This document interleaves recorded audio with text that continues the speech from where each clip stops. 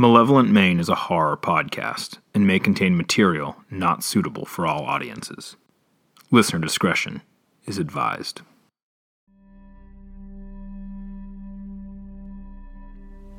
We believe you. You share your stories with us, and we do our best to investigate them all. But some fall through the cracks. Some stories don't have enough information or are too isolated. Some we can't get to. Others we can't confirm. In our off-season, we'll be releasing a series of these shorter, listener-submitted stories.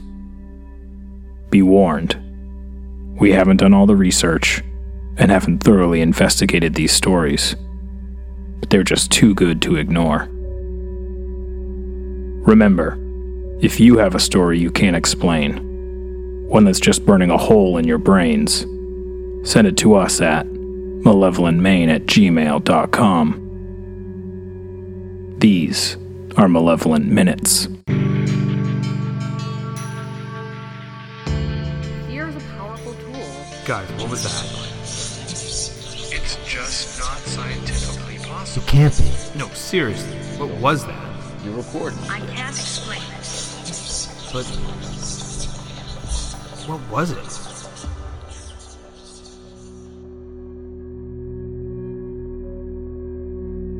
Who is the man that appears on the corner of Stevens and Woodford in Portland on the third Friday of each month at 11:15? He seemingly appears out of nowhere.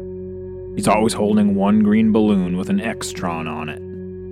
He wears a long tan overcoat, no matter the weather, and he only ever shows up for 15 minutes. If you watch closely, he disappears at exactly 11:30. Who is he? Where does he come from? Where does he go? And how come he never says anything?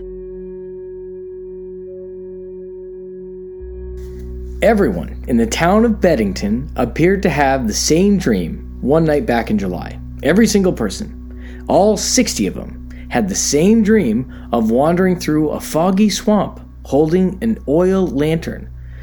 No one knows what the dream could mean or how they all even had it at the same time. Not to mention, there are no swamps in Beddington. There's an old well out at an abandoned farm in Chesterville, a town south of Farmington in Franklin County. Locals say that for the past 20 years, someone or something has been at the bottom of the well screaming a single word over and over. That word, it appears to be the name Felix. We haven't been able to find out who Felix is, or was, or what he did, nor what exactly is at the bottom of the well. Bruce spotted a large, hairy creature in the woods around his camp in Whitneyville. He was out hunting when he heard some strange grunting and growling sounds he just couldn't identify. He followed a trail that led to a stream. There he saw the remains of an animal he identified as a deer. It had been ripped apart as if by an animal. He spotted the creature he believed had killed the deer.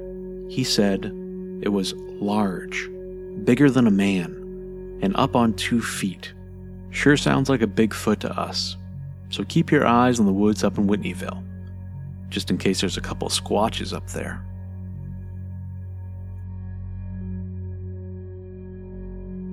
That's all for this week, MMers.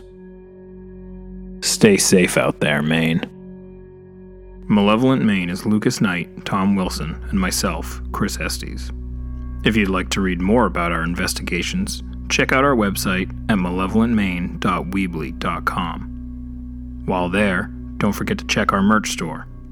And, if you're so inclined, support us on Patreon at patreon.com/malevolentmaine. Thank you for listening, and as always, stay safe out there, Maine.